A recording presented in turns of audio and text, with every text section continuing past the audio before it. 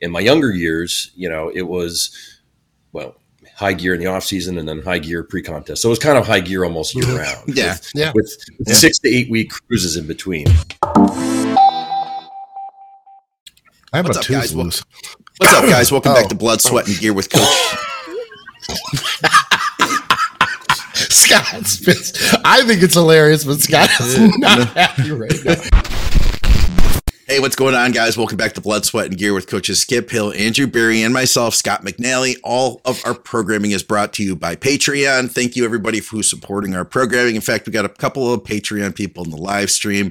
We're brought to you by SupplementSource.ca for Canadians and TrueNutrition.com. Use our code THINK. We got a lead topic today.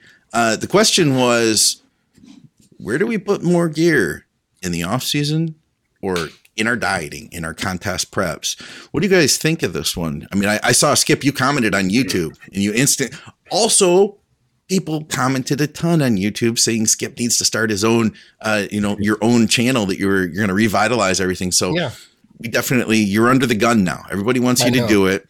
But so this question, though, we'll start off here and then we'll tackle all your listener questions today, including a bunch of stuff from Patreon. Where do we put more gear? Do we need more in the off season? Do we need more when we're dieting? And go. What do you guys think? Run with it, Andrew.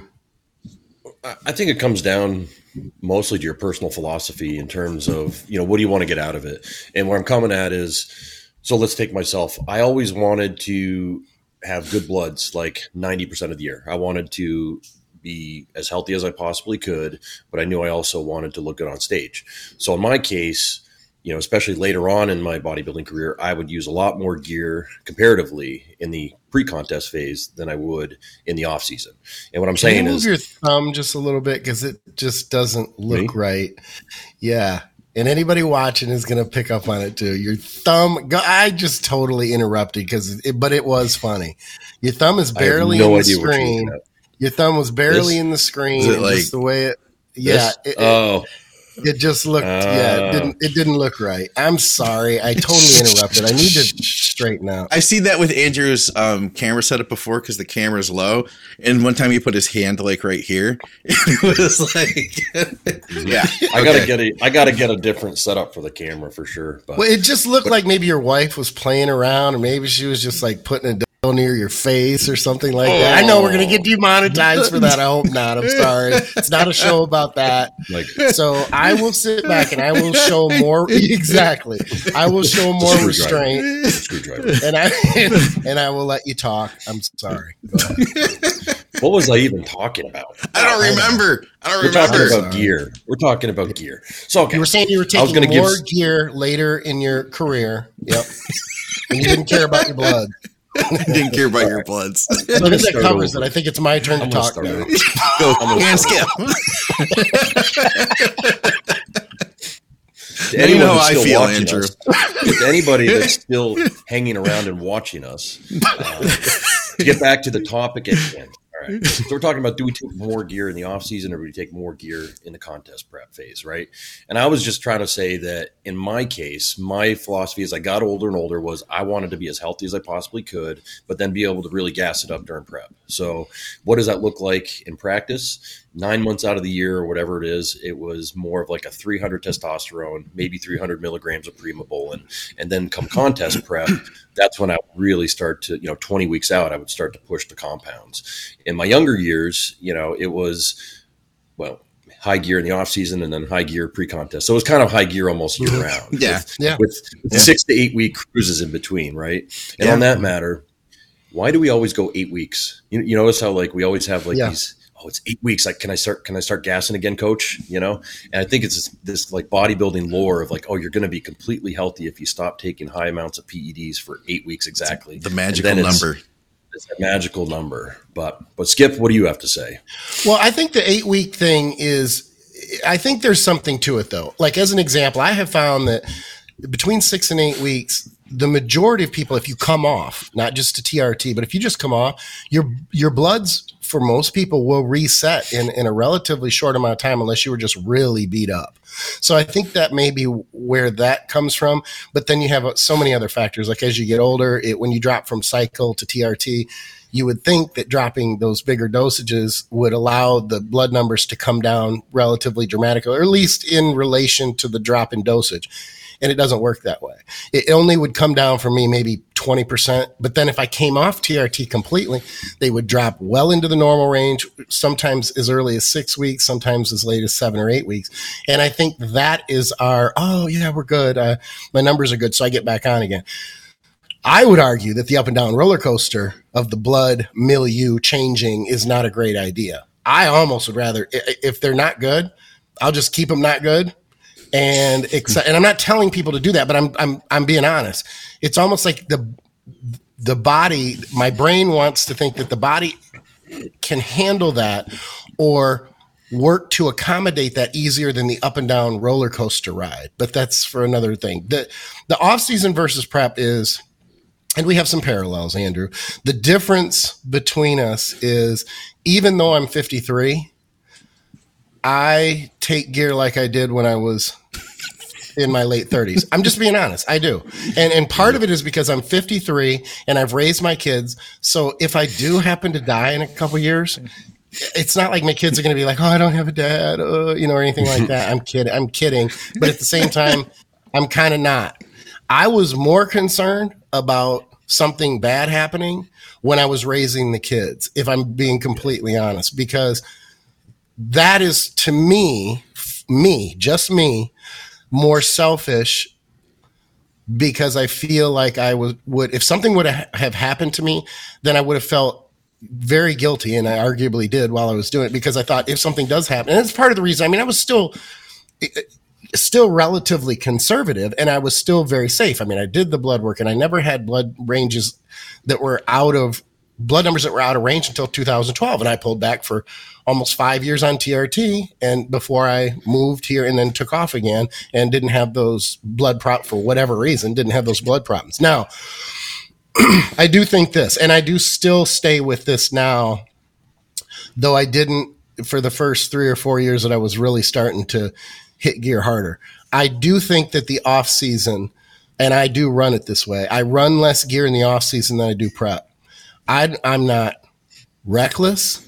But I'm far more aggressive, because as the calories come down, I want more gear in there. And on the flip side, when you're growing in the off season and you have so much more food, you should be growing on relatively moderate doses of gear.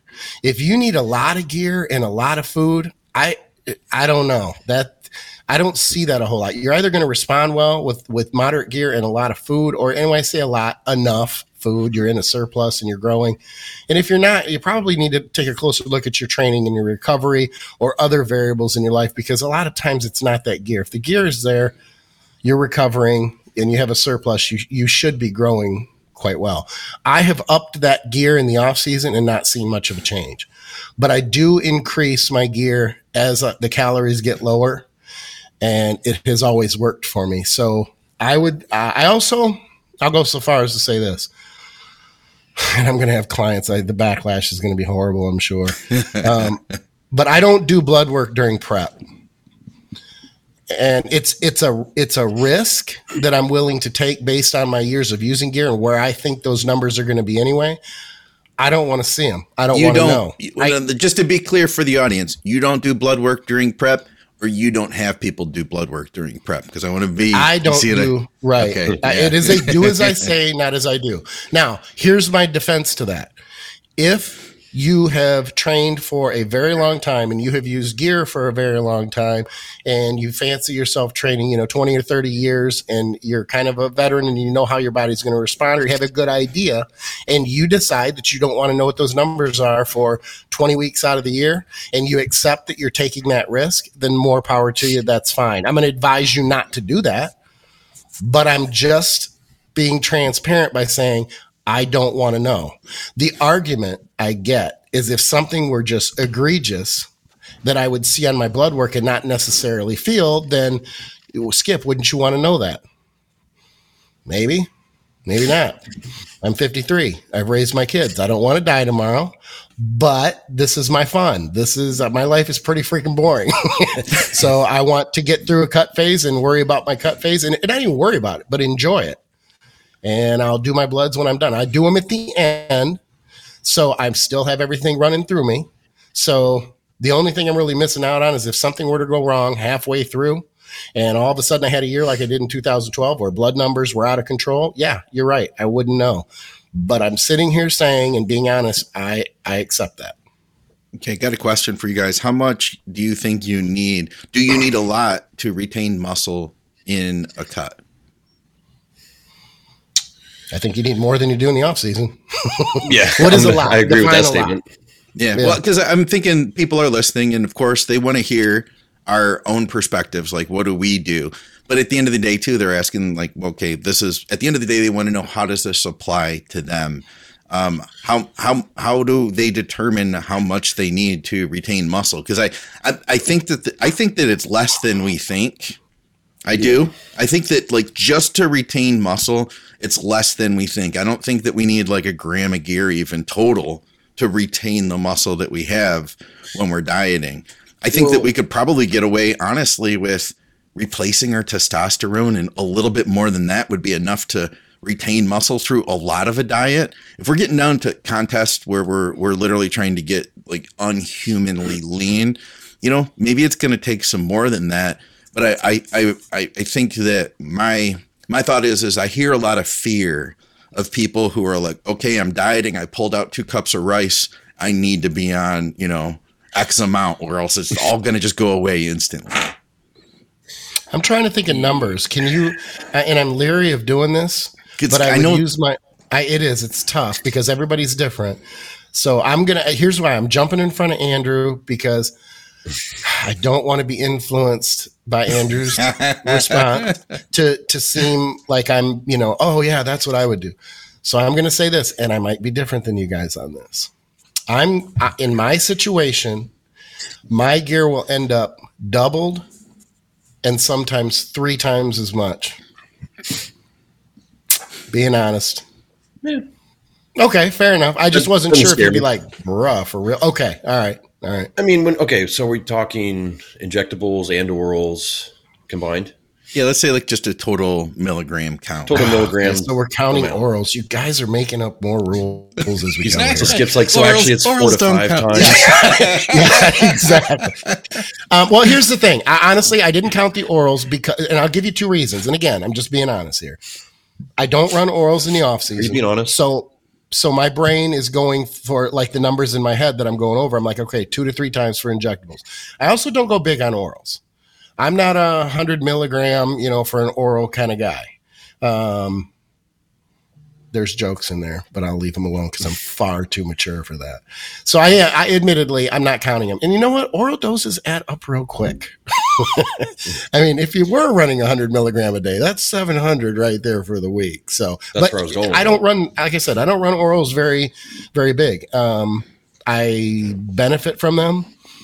And I like them very, very much, especially Anavar and Anadrol. Those 2 primarily. Actually, Winstrol too to some degree, but Anavar, Anadrol, Winstrol, they go in that order for me, from 1 for first place, second place, and third place. But I don't run them long and I don't run a lot. Okay. I think most importantly, you got to look at, like, after you've done 1 or 2 cycles and you've done the full bodybuilding experience, you kind of know what kind of bodybuilder you're going to be, in the sense of, am I one of those like Jay Cutler genetic responders, or am I like the 99% of the rest of us that, I'm going to be gaining pounds and not 10 pounds every year, that kind of thing. Right. So, and I don't think your numbers are out of line, Skip, like 2 to 3 times milligram dosage. I don't think that's crazy, because people like to have relatable numbers. Like, I'll just use an example for myself, because I mentioned, let's say off season, I was using 300 test, 300 primo for most of my off season, relying just on food, peptides, training, recovery, all that stuff. It wouldn't be anything odd to start up a contest prep at 1,000 milligrams of test and 1,000 milligrams of EQ and 100 milligrams of NPP every other day. And then somewhere around the 10-week mark, take out the EQ, swap it in for like 600 milligrams of Masteron, pull out the NPP, add in, 100 mgs of Tren every other day or 50 mgs of Tren every day. And then as you get closer to the prep, 5 weeks out, I would layer in, I might be adding in Primo in as well. I probably would be doing 600 milligrams of Primo there too. And then, 5 weeks out, I'll add in 50 to 100 mgs of an oral every day. And then maybe layer in a few more orals as I get closer to the contest. So, using your example, I think I'm more like 4 to 5 times. And what's funny is you're stronger than not funny, but it's just a different approach. And this is good because we're not exactly the same. You will run more orals where I won't, but I will run more gear in the off season. So when I say 2 to 3 times, it's up there with yours, and it might be a little higher. I don't think anybody heard that except the 3 of us. Okay, just your cat? What about the overall? What about the overall size of the guy too? Let's say is our listener 285 pounds? Dieting down to 250, or is he a middleweight? Yeah, and I say this: it's lean muscle mass. If you're 100 pounds overweight, you don't need to feed that extra 100 pounds of gear. Mm-hmm. And I do the same thing with water intake. I'm like, water intake and a lot of other things too, where I don't consider that. I don't like to consider the fat intake because it doesn't belong there anyway. It's technically not supposed to be there. It's not taking up. It's like covering yourself with 100, the caloric. Like if you were to just slather yourself with like Crisco oil, like 100 pounds, what is that? 3,500 times 100 pounds. At 350, that's off the top of my head, 350,000 calories of Crisco. It doesn't belong there. It's not making you look good. It's just energy that if you need it, it's there. Mm-hmm. When you want the food, it is there.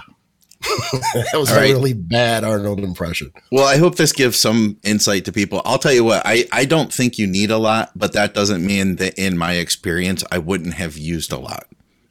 Yeah, there you go. Well, I want to bring up one other thing too, because everyone's in different places in their bodybuilding career, and everyone has different goals with their bodybuilding career. The guy who's trying to, in his late 30s, get on stage for the first time has vastly different goals and needs than a guy who's maybe, young 30s to 35 getting ready for the New York Pro. You know? So I think, you need to look at that. And I will say that young 30s guy getting ready for the New York Pro is probably using more gear in the off season than he did when he first started. It's rare that you meet a pro that's using a lot less gear than they did when they started. Typically testosterone levels will go up. Other compounds will be going up. But the main thing I see is growth hormone really starts to go up. Oftentimes people can't afford it when they're in their 20s, they get a good job. They're in a different track in life. All of a sudden they could afford a kit of Serostim a month, or they could afford, to run 10, 12 units a day in the off season and right through their contest prep. And I think that's a big difference maker that should be taken account for too, as it doesn't have the same health implications as androgenic compounds. Right. Yeah. You put me in that group though too, because again, I need to remind people, I've been taking gear for like over 30 years. So where someone may think that, 3 times as much and he takes a lot in the offseason. I've been taking gear for 30 years. That's a long time to take gear. In fact, the more I think about it, I don't know why I'm alive at this point. Well, anyway, let me say this. Also, because we talk about the dangers of gear, and yes, there are some dangers with gear, but I think when you look at the bodybuilder, the bodybuilder who's doing cardio 3 to 7 times a week, who's eating clean every single day, who's taking health supplements, I would put our blood work against someone else who's, say, my same body weight, same age, who has, 4 to 5 beers every night, or who eats 3 meals a day. One of them's fast food. The other one's a bagel and coffee for breakfast.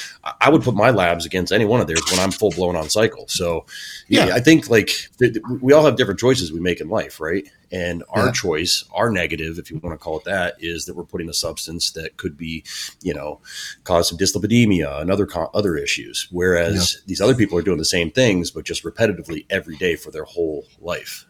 I'm also relatively lean. My off season is always structured, clean. I'm pretty much on a prep diet, even in the off season, because I want to stay lean. If I were running 40, 50 plus over, like I was bulking all the time, then that would be different. And that has health implications, as well. So it is what it is. I don't want to sound like I'm justifying it to anybody who's listening. I just want to be clear that I've made the decisions that I have made. I've always been honest about it, and I accept the consequences, and it is what it is. So I guess the only thing I'll add is filter this, people. Like, understand Skip's perspective and where he's at, understand where Andrew's at and the level that he's competed at. Does that apply to you? And if so, how does it apply to you, milligram for milligram? You know, I want to be careful, because I do think that as the show grows, we have more and more people that are just your average guys. Like you said, the guy who's in his 40s, you know, he still has even like a pot belly, and he wants to start cutting. And it's like, you know, do you need 3 times the amount of gear for him?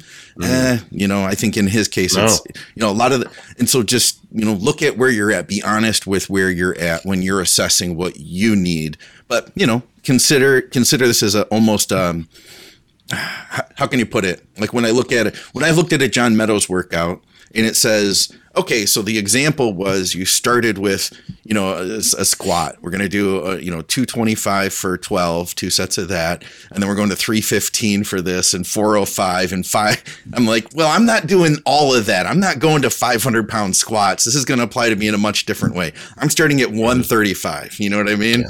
Right. So makes sense. Yep. Yeah. Interestingly, Skip, so we were recording Drugs and Stuff yesterday, actually, and I got a text from Andrew, and he said, "Hey, ask Dave what he thinks about." How do you say the name even, Andrew? Because I always get it. I think it's Janoschik. Either or Janoschik. Janoschik. The lab like testing company, and you sent a bunch of stuff out. We were asking Dave what he thought. Dave sees a lot of results from him. I've had clients that have sent stuff off to them, and everything I've seen seems to be, you know, fairly on point. Dave says that he seems to be reputable. He hasn't heard anything about the guy like crossing people or giving you fake results and stuff like that. So he's testing stuff. And what did you find out, Andrew? Well, first, I purposely, you know, you send samples in. You don't send the whole bottles with labels or anything in. You send, milliliter samples in. And I purposely made sure that he didn't know the branding, so that whether he had a relationship or whatnot with these people, I wanted it to be completely anonymous, a double-blind study. So I sent him in. Let me just say real quick, Dr. Dean St. Mart is with us, and he'd been commenting along. I didn't get all your stuff up, Dean. I saw you said a couple other comments, so I apologize we didn't get to interact with you on everything, but he did say that Janoschik seems to be on point from his experience. I would love to have him on if he'd be willing to come on sometime. Yeah, let's absolutely. Do it. For a number of topics, you know. Yeah. Yeah, absolutely. Anyway, so yeah, I sent in a sample of testosterone. What I sent, testosterone cypionate. I sent in masteron and anthate, and I sent in NPP. And I did send you those results. You did, Scott? Yeah. I don't care if you want to post them. All right. Dean's down anytime we want to have him, it sounds like. So we'll set that up. Cool. Well, anyway, I'll cut to the chase. So testosterone should have been 250 milligrams per cc, and it came back at, 172? All right. Okay. Now, in my book, you know, I want to see products that are at least, ideally 98% what it says on the label, and or between 98 and 102%, I should say. And honestly, when it comes to testosterone, I don't understand why a company would not overdo it in any situation, because it's so cheap to manufacture. Like, I've already told 10 people not to stop using this brand because of this, right? I mean, it's 66% of what's on the label claim. I mean, if you went to the store to get, a dozen eggs, and you open the carton and they're like, no, you're only getting 8 for that price that we're telling you that you're paying, you'd be pretty darn upset, wouldn't you? Yeah. Right. So it's a good analogy. And I realize that we're talking about illicit compounds, but it's, it's 2023, and there should be some quality control in this kind of work. Another compound I set, masteron and anthate, didn't come back. It came back at 0% masteron, and was I can't remember the milligrams. I think it was like 88 milligrams of 94.43. I mean, close. Yes, but of primobolan. Ooh. Which kind of behooves me, because Primobolan's a more expensive compound to manufacture versus the Masteron. So that one just doesn't make any sense to me whatsoever. But I think that what that says very clearly, and other people are probably thinking what I am, if you could let me know that source and then I pay for Masteron and order it and get Primobolan at 93 meg instead of 100, I'll take that. I will take I'm going to that. assume it was just a mislabeling issue, but even then, that's what I wondered too. That's a quality control thing right there. Absolutely. Yeah. Again, it's what is it? 94 milligrams. That's just not right. No. Yep. And then the other one was NPP, and the NPP. Where did I put that? I'll bring it up right here. It was 88.95, and it should have been 100 milligrams per ml. Yeah. So, this company they're out That's in my no book. good. Yeah. The problem is here. I mean, quick story. The reason why I sent this one in for testing, because I don't test everything. Yeah. Yeah. I had been given some of this stuff by the person, I guess, who's friends with the manufacturer. Yep. And I said, yeah, sure, I'll give it a shot. And it wasn't 2 days later, another friend who's been on this program a number of times shoots me a message out of the blue and is like, hey, you get your stuff from down in Florida, right? And I'm like, yes. He sends me a picture of the exact stuff that I have. He goes, it's not this stuff, is it? And I go, yes, it is. Why? And he starts telling me, he's like, dude, 3 top 6 Olympians were on this recently, and they all like felt that it was way off. They trashed it. Really? One of them tested it. Yes. Like 3. Well, I can't say but they anymore, knew they 3 people had a vibe that it was. Yes. Yeah. Yeah. So you tested But yours then there was as a also, result. yeah, and then but the word was also going around that some other people knew that was underdosed and were still allowing it to be, in the market anyway. So I'm like, all right, I'm gonna get this stuff tested. I'll bite the bullet. And so I tested, and obviously this is what we found. And so what I'm telling people is that, look, Janoschek, super professional. The most expensive part of this is the shipping. It's like $75 because it's got to go overseas. But each sample's, $120, which I think is fair. The turnaround time from when he received shipment was like 2 to 3 days, and it was very professional. The reports come, and again, I want to point out this guy had no reason not to give me accurate results. Yeah. He had no idea who the company was that I was having him test. So yeah, that's my story on gear testing. Better than Now, Dean's if you wanted to, situation. if you wanted to maybe not double blind it, but if you wanted to just validate, if you sent in the same samples again, because I know you've got money to burn, so for $400 to you, $360. I mean, if you sent it in and they came back different, then I'd be like, that's a good point. Yeah, Dude, that's actually I should have done that to verify. Yeah, because I already tossed the stuff. Yeah. He said, Dean said that he's seen in a recent consult somebody that was just taking pure carrier oil and that he had fully recovered his HPTA. Surprise, TRT worked, or PCP worked. PCT worked. So he runs it through mass spec. So he's, good testing there is what he's got going on. He says, just find a chemistry student who has access to a database with standards. All right. What else do we have here? There was a question about, I can pop this one up too. Carb cycling versus keto. Which is a better method pre-contest? Also thoughts on keto for pre-contest. Do you guys have a problem with the keto? Maybe it's just me. I want it to be called bodybuilding keto. Yes. Or modified keto. Keto, exactly. So, because it's just so different. Eat all the bacon you want. Well, I mean, true keto diets are, 12 or 14% protein, and then the rest fat, and then very, very little trace carbohydrates, usually from fibrous vegetables. That's true keto.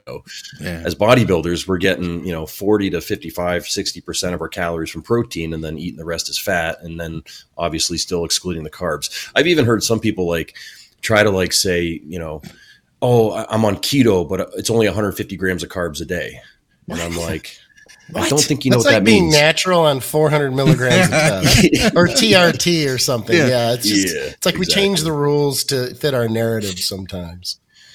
But in that, so what do you guys think about that though for pre-contest? Carbs versus if you needed it. If I can keep carbs in, if somebody's doing well with carbs, I'm not going to just go to keto to try, because people like it. Well, that said, if somebody was like, hey, I really like being on keto, then maybe we'd try it, but it wouldn't be my first choice. Yeah. No. Yeah, I think we're going to be whatever on the same works. page with Whatever that one. works, you know, because Yeah. I mean, how many times do you start with a client and you obviously, most of us will start with a traditional diet. I don't know any coaches that immediately go right to a full, bodybuilding keto type diet, but you start with one strategy, it's not working. So you have to switch it up. And maybe you do end up with something that resembles a bodybuilding keto with skip loads on 1 or 2 days a week. It's whatever it works. None of us on here have a plan from day one that works all the way through for 16 to 20 weeks. It's a dynamic process. At some point you get to go and, let's say you're starting out with check-ins once a week. Eventually you're going to be doing check-ins bi-weekly or, twice a week. And then eventually it's probably every other day or every day just to see what the change you made the previous day is eliciting, because now they're at that level of conditioning where you can actually see if what you're doing is making a difference. So it's really a whatever works kind of strategy. When people are like, hey, how do you diet people? I'm like, I don't know. Exactly. I couldn't tell you how I diet anybody. My analogy I always tell them is that I can give you directions on how to get to the airport, but I can't tell you when to change lanes until we get on the road. That's a good. I like that analogy. That's good. Because you don't know, but it's like, anyway, we got a bunch more. I would even sweeten that up. I would say I can tell you how to get to the airport, but I can't tell you what plane you're going to be getting on. Yeah. You know what I'm saying? Yeah. How about this one? I read somewhere that Danny Padilla did 400 milligrams DECA per day to build his physique. Now that we have AIs and Novadex, do you think that he could have looked better if he had used 250 tests and 150 milligrams DECA per day? It's not just Danny Padilla. Yeah. I mean, it's that the things that we know about gear now and the access to compounds that we have is light years ahead of that generation. There's just no getting around that. So the physiques themselves, plus they didn't get into the condition. The expectation of conditioning was not what it is. It's not even remotely close. Yeah. I mean, I see old pictures of Frigno and Danny Padilla and guys like that. And the condition is, what we would consider 12 weeks, 12 weeks out, 14 weeks out, 10 weeks out. I mean, it's just not that impressive. So they were riding on shape and structure more than in muscularity, far more than they were conditioned. So I would argue and say that a lot of those guys could look crazy, not only on the compounds that we have access to today, but also just dieting to get leaner. And I don't want to go down a rabbit, but I got to say this. I was taken by when Will said Geronda. I've always called him Geronda. So I've screwed up hypertrophy and Geronda just in the last year. So if anybody thinks, oh man, I really like learning, you know what? I like learning too. And I'm part of the podcast and I'm learning to say words the correct way. God, Geronda. He said that. I wanted to correct him. I'm like, no, I'm going to be wrong. I'm not going to correct him. Well, either way, I'm with you, Skip. I think if Danny would have pushed his diet harder, he would have looked better regardless of the compounds being used. Because I think people overlook the conditioning aspect of what was the standard back then versus what is the standard today, Yeah. I mean, and you had people who were in shape. Geronda, he was leaner than everybody else. He just wasn't bigger than him. That guy, Zane, sure. He was a little bit late. Not much later, but a little bit later. No, he was pretty much, They may have crossed over just a little bit. Yeah, I think they did. I think they did too. All of them though were kind of. I mean, even Frank Zane, he was great, but he wasn't Munzer. The year that Arnold beat Frank Zane, when Frank Zane was considerably peeled compared to Arnold. Yeah, I don't know. I think it was when he took a little break and he came back, if I'm remembering correctly. Yeah, and Arnold looked like, okay, it's a nice physique for the beach. He even lost a lot of that pec fullness that he had. Yeah. But then it was just his name. Arnold's doing the Olympia again. And Frank Zane, I think it was the year Frank Zane got second. He was arguably weeks ahead in terms of conditioning. Yeah. It's everything too, like our training, everything, like even the equipment we have. They used to weld stuff together. They knew a guy. Your gym was because you knew a guy who had like a welding equipment, stuff like that. Do you remember access to foods? Yeah. Like they had a lot of milk products back then. Oh yeah, sure. Yeah. exactly. Like whey protein supplements, over-the-counter supplements. Do you guys remember when Ronnie won, or not won, but he was given like a Lifetime Achievement Award at the Arnold Classic? I have this little clip. I can actually play it. You were there for that. I wasn't there for that one. But that was 2021 or 20. I was there. Yeah. And there was a little word he said, technology. Look at watch the look on his face here.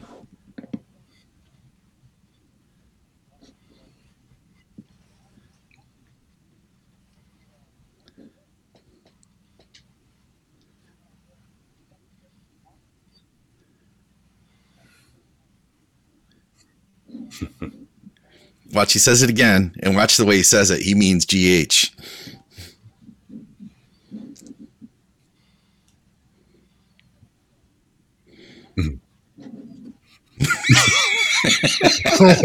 That is good. You know what he means. So, yeah. I'm with you guys, though. It's a fun question to ponder.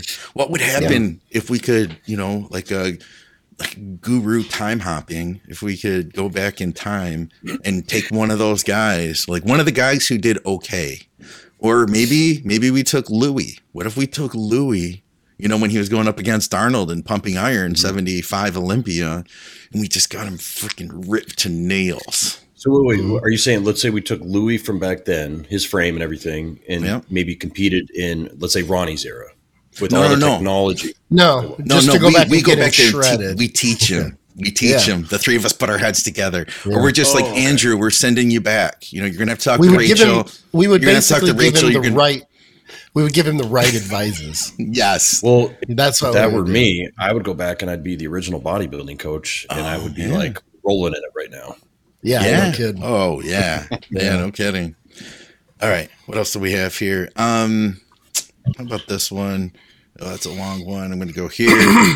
Question from my favorite podcast. You guys, that's one we already did. Oh, that's probably for drugs and stuff. How about this one? So the question says for Ron, Dusty, and Scott, but it was a better fit here. Oh, thanks a lot. Yeah, I was on many cycles for 10 years to peak of 300 pounds, off gear 3 years, and 0 training for 2 years. Question is, if I went back on cycle, maybe 500 to 750 test probe or E and low dose T-ball, would I get that first cycle gains, blow up effect, like my first cycle effect to, he says, as mentioned on the latest BSG upload? No. Yeah. I mean, is he going to gain 30 pounds of muscle? Relative, yeah, exactly. Yeah, I mean, I'm assuming that he was like a 200-pound guy when he first started his first cycle, and after the first cycle, he got up to like a pretty clean 230, 240, and then his next cycle got up to 250, incrementally. But that first one that he probably put on a chunk of that mass, he's not going to go from 300 to 350 or something like that and have a 50-pound swing of muscle like he did, in the original cycle. And T-ball, I wouldn't use T-ball personally. That's just me. I think it's I think it's next to worthless, honestly. Yeah. No kidding. You don't like it that much, huh? No, I mean, if it's between like T-ball and nothing, I'll probably just take nothing, honestly.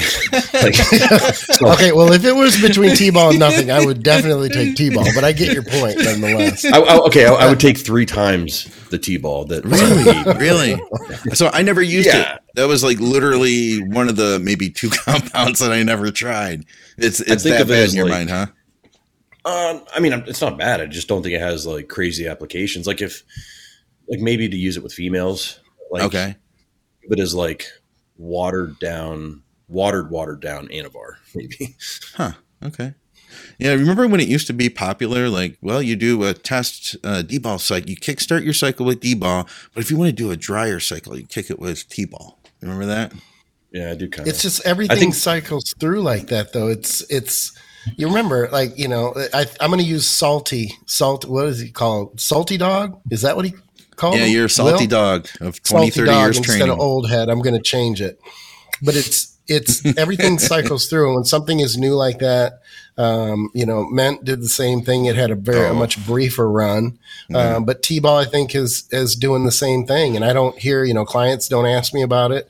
They're not on it when they come to me. They don't list it very often as their, past compounds anytime recently. So I just don't think it's that big. If I had to pick 5 orals, it would probably be the 6th. Okay. I'm right there with you. I would still take it, but I would only take it if the other 5 weren't available. Let's do 5 orals that we agree have a place in bodybuilding. Okay. Yeah. Like, I'm going to say Anadrol for sure. No question. You guys toss one up. Anavar. You guys know I love that shit. Yep. So I agree with those 3 100%. Then I think where we might differ might be 2 other oral compounds. Right. 4 and 5. Where, I was going to say really? Halo. Okay. All right. It works. I just don't like it because I feel like it Pac-Man's away liver cells like it does, like Pac-Man does dots. But anyway, I screwed up the joke. But I'd still, you guys don't, but I'd put D-ball in there I put D-ball in slot. Yeah. I put D-ball in I've found for me, D-ball worked well, whereas Anadrol destroyed my appetite in the off season. Okay. So that for me, it was, so that was like my option for like a quote unquote wet compound oral. The crazy thing about Anadrol though, is that you can take it, right? And you can miss meals and the scale keeps going up. And you keep getting stronger and you keep looking better. And you're like, this is kind of defying science at this point. Yeah. And when you're lean, the water thing I just don't see it apply ever. You just get harder and it's almost like you get fuller. And sometimes, like you said, it doesn't impact my appetite too much, but I know it does the vast majority of people. But I'm the same way with EQ. I don't get ravenous on EQ. It doesn't have that appetite. I have a weird appetite though. I probably have ghrelin leptin issues because as much as I'm known for skip loading and I can put away food, I don't get ravenous to the point where I'm like, I have to eat. Like, I can't stand this. Like, I just don't. I just literally shut down and hunger literally goes away. That's it. I'm weird like that. So I'm going to tell you guys something. So I did this experiment. I think I did tell you guys, I used some injectable D-ball and it went great. Like, I loved it. To 25 milligrams pre-workout on training days only, cranking along. Then I thought, I'm going to run out of this. I want to do something else. I got some Anavar. And I went to 50 VAR. And I was just like, well, I'm going to forget to take it if I don't just take it in the morning. So I took 50 VAR in the morning every morning.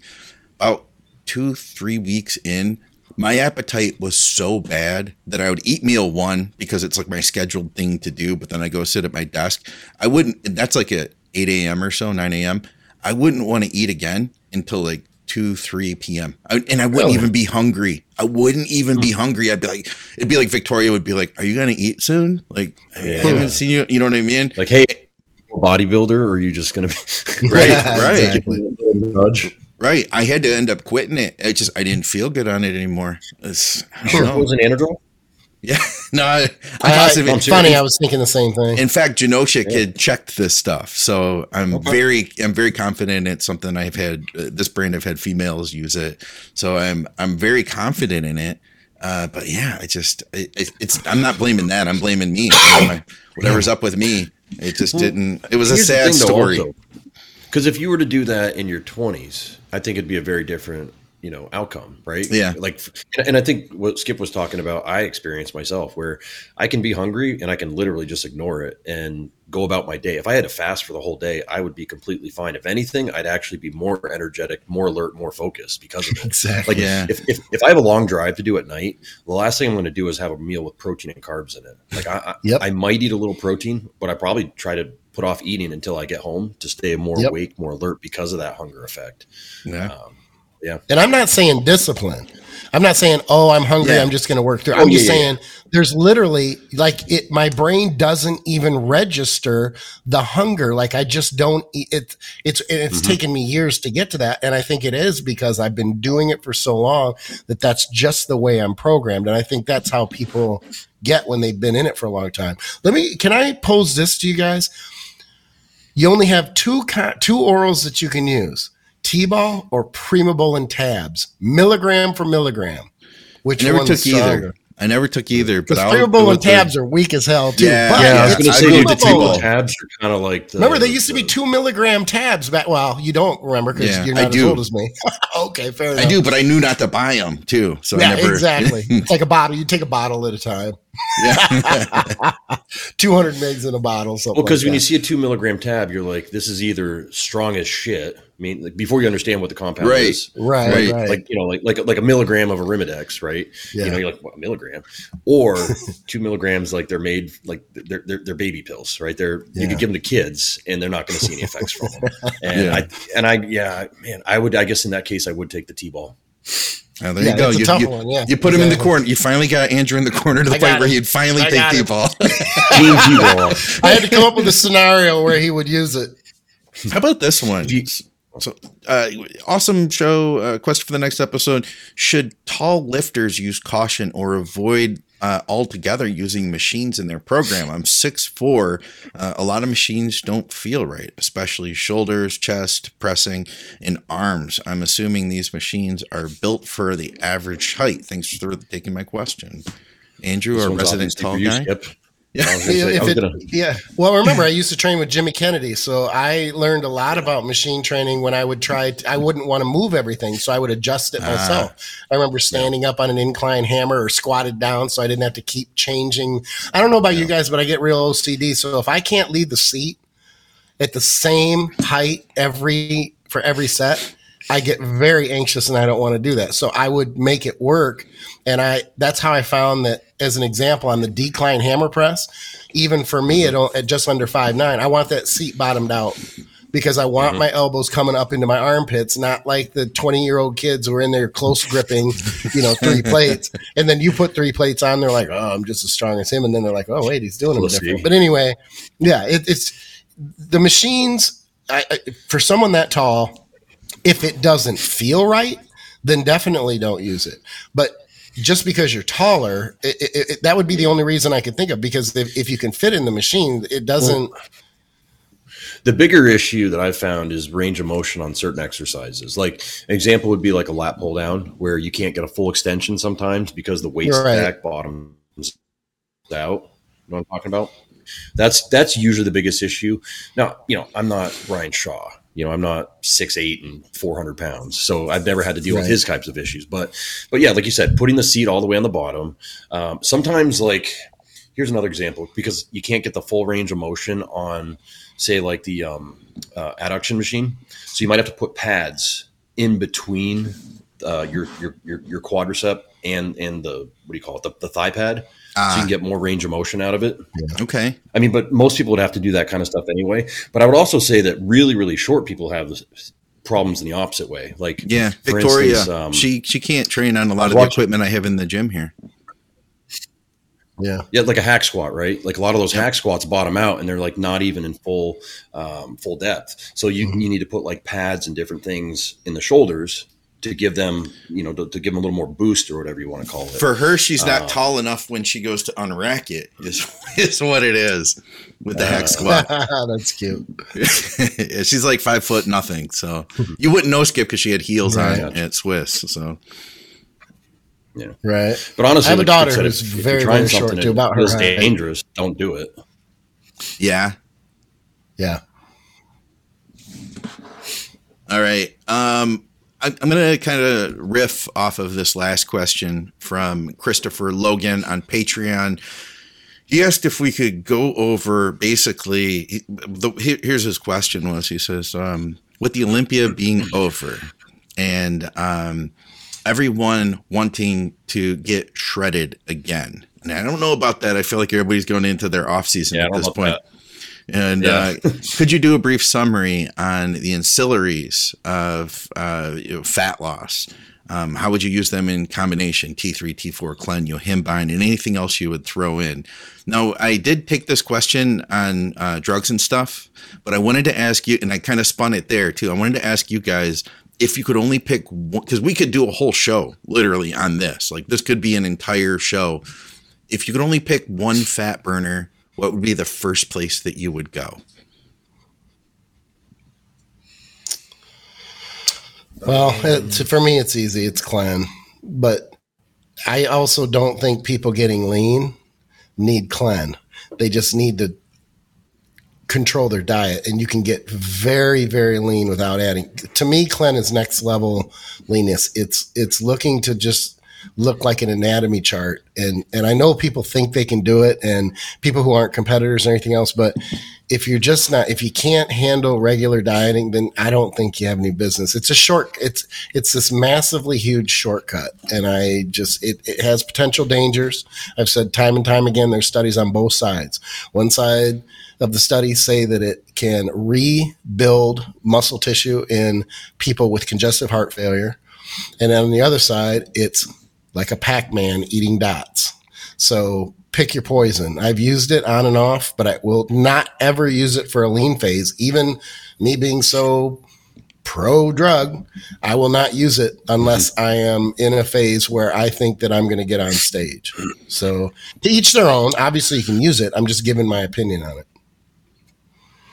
Do you ever use Clen like right out of the gate with somebody? Let's say 20 weeks out, they got 30 pounds before they're probably at their contest weight, and you pull a bunch of food right out of the gate. And where I'm going with this is, let's say you're trying to blitz them. Like you want to get a lot of progress very quickly out of the gate, and then you're pulling calories, you're adding a bunch of cardio in, you're adding, say, clenbuterol for like a 2 to 3 week burst. And then you're going to slow things down a little bit. You want to get all the water off. You want to see what the snowball. You want to get the ball rolling, is what it sounds like. I'll tell you why I don't. Not right out of the gate. I sometimes will 2 or 3 weeks in, but I always keep this. A lot of things we do are so individualized, but there are some things that, as trainers, our methods are like, there's a few things that are rigid, and I'm rigid with this. I want to see immediately what the diet is going to, I don't even throw in a lot of cardio right away. I want to get that diet rolling, see how they respond over 1 to 2, maybe even 3 weeks, and start to really pull there. And once I can see that the ball is at least rolling, then I'm into the cardio. And I might get that Clen in there at 16, 18 weeks, run it for 2 or 3 weeks and see. Might go in low dose. One thing I have changed with Clen is I used to just rigidly run it 3 weeks on, 2 weeks off, and it worked incredibly well. I have played around with 10, 12 people, myself included, where I run it longer, but I only step it up in 20 microgram doses. And the reason is I have. Good. And to be honest with you, personally, I like it. I like it too. That's all I've done now. It's very effective, low dose.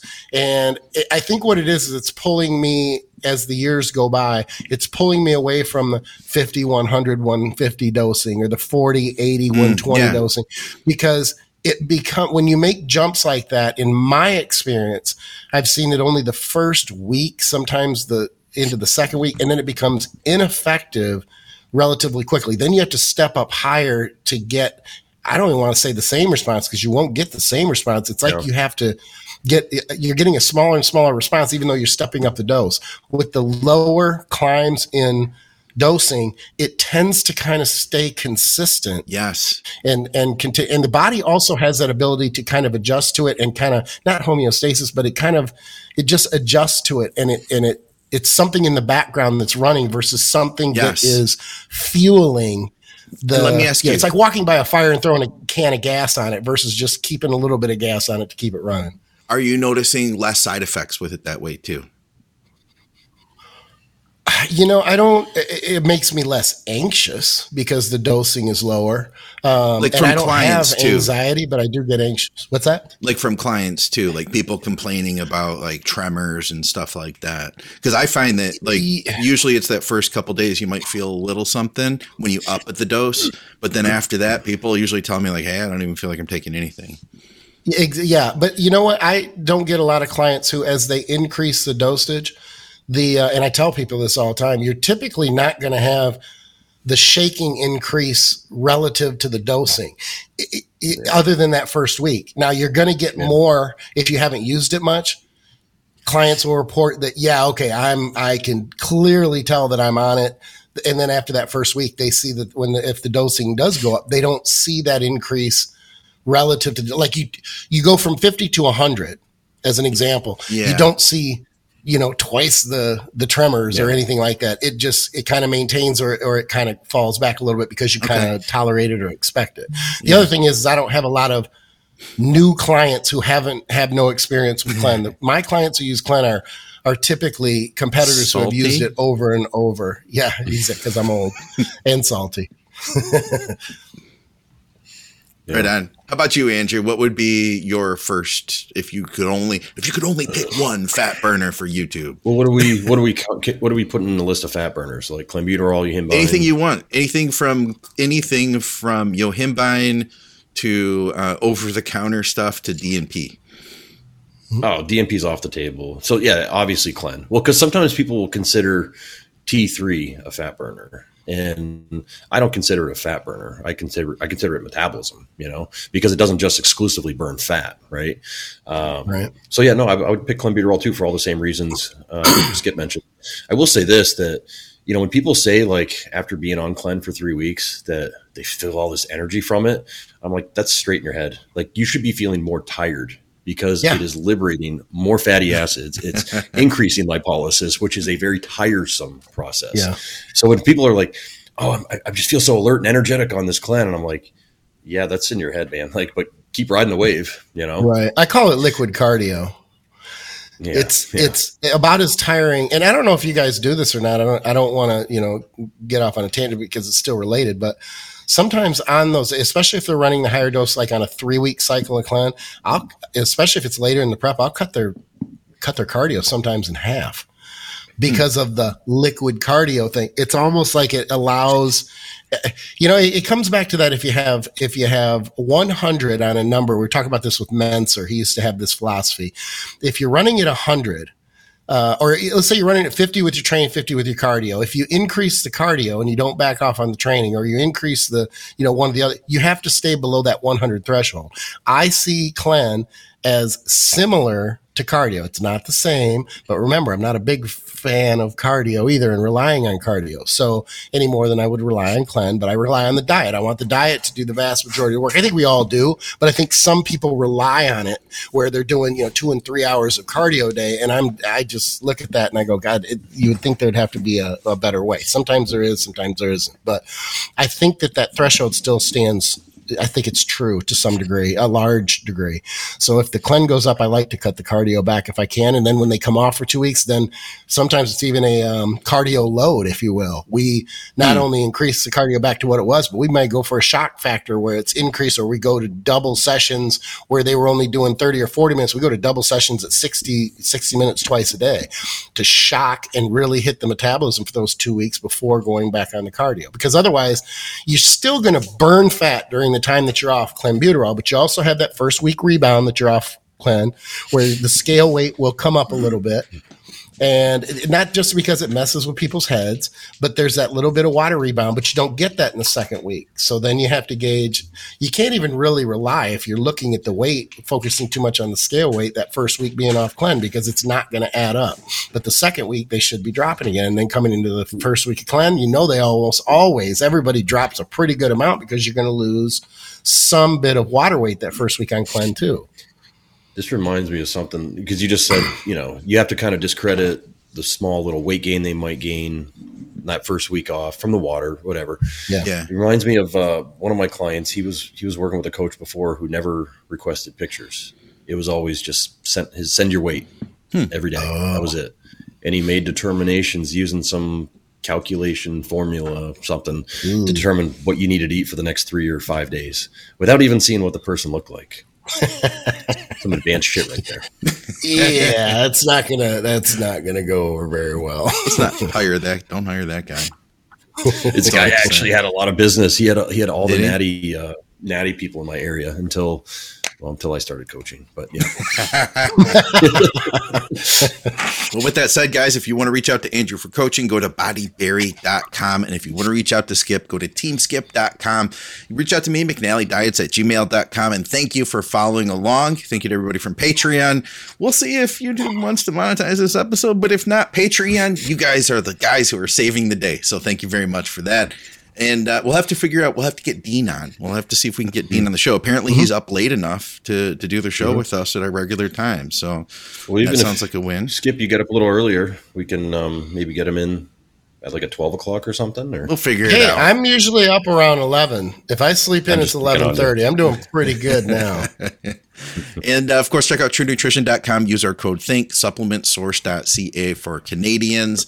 And that's all we got for you guys for another episode of Blood, Sweat, and Gear. We will see you soon. Comment with questions for the next show, plus all your comments and stuff. You guys are freaking awesome with that stuff. You are helping to boost the show up. So thank you.